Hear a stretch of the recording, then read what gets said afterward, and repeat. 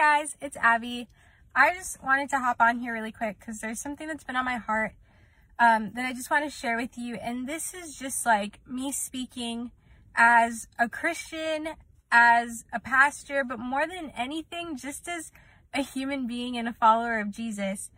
And I really want to speak to my friends that maybe don't attend church, or maybe you used to and you stopped, or, whatever it is. And, if the reason you stopped going is maybe because someone made you feel like you weren't worthy of going, or ashamed, or said that maybe you've done too many bad things, whether someone in the church or someone out of the church told you that, I just want to tell you, I'm sorry. I'm sorry that someone told you that, because that's a lie. And I'm telling you, that's not the truth. That's not my Jesus. He doesn't do that. And so, I know a lot of times, even yourself, you might think you don't know what I've done. You don't know what I've been through. I had a lot of coworkers and people and friends that used to say that, and they would even say, things like, oh, if I walked into a church, this and that would happen,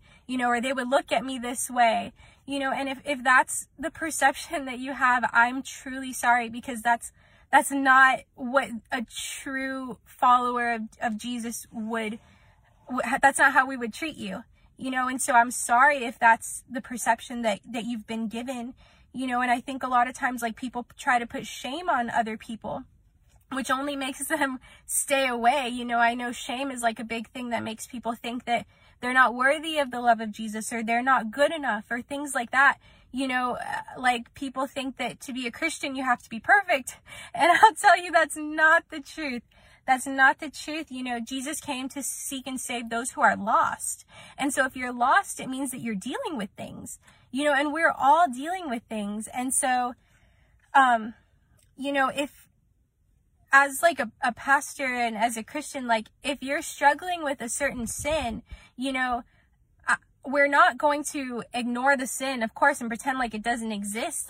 No, we don't accept the sin, but we allow God to restore.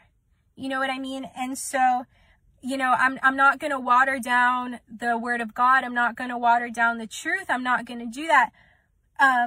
But what I am going to do is I'm going to love you and meet you where you're at, meet you wherever you're at. If you're broken, if you're hurting, if you're addicted, whatever it is that you're going through, I'm going to meet you where you're at, and, acknowledge that those sins are not good and that we don't accept them, but I'm not going to turn you away either. You know what I mean? I want to meet you where you're at, and then take you into everything that God has for you, take you into the truth, because if you are a human being, if you are alive, God created you with a purpose. You have a purpose inside of you that God predestined for you. You're just maybe not walking in it right now, but that doesn't mean that it's not there. He has something for you. Amen. And so, what changes people is not anything that I can do. It's the love of God. The love of God that he's put in me for you and for others and for other followers of Christ. The love that he puts in us is what changes, and it's being in God's presence. It's being in the word. It's being in worship. It's those things that change you, and I think even if you're not a Christian, I think a lot of the times people know when they're in sin.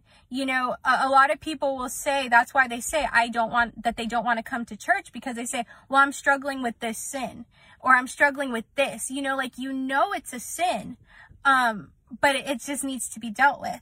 And so, something that was told to me the other day, and it really kind of also is what kind of pushed me to want to talk about this, is that, there were there was this person at our church that was struggling with a certain sin, and someone came up to me and asked me so are you guys doing anything about that?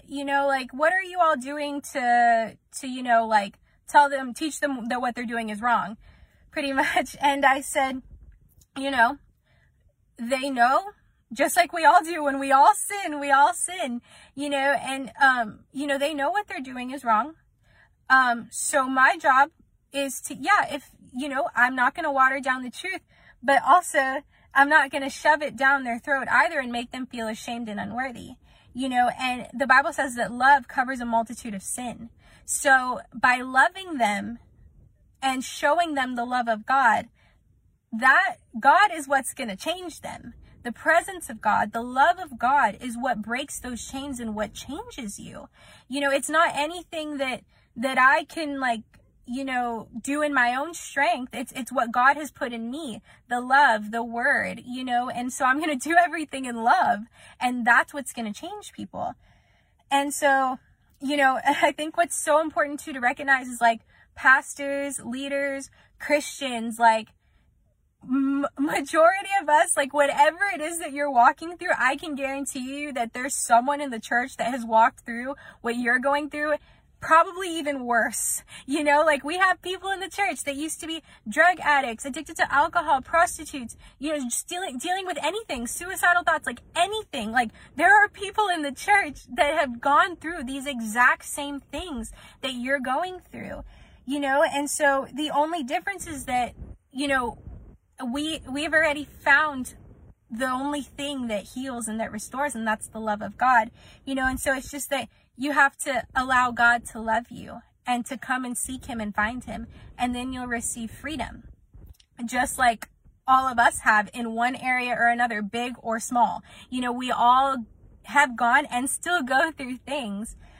Something that the Lord told me, because I was dealing with, some of you, if you've seen, like, my previous videos, like, I was dealing with anxiety. And so I remember I was saying, like, God, how can you use me now? And he told me, if you wait until you're perfect for me to use you, you're going to be waiting forever. And that's so true, because we all go through things, but it's just, we have to know where to go and where to take the things that we're dealing with. And that's to take them to God and allow him to heal us and allow him to restore us. And so that's the only difference. You know, it's not that we're better than anyone else, you know, and if that's the perception that you've had, I'm sorry, because that's not what it is, and that's not truth. So Jesus came for you and for me in the exact same way. God created me and he created you, you know. And so if that's you, and maybe, like, you've been dealing with that, and, like, well, I've been through so much, or I've done so much, you know, how can I go to church, or how can God love me? I guarantee you there's someone in the church that has gone through the same thing, you know, and you just need the love of God to come and restore you. And so don't feel like you're going to be turned away, or don't feel like people are going to look at you funny. And if they do, don't even worry about it. You know, like, that's not, Jesus would never turn you away.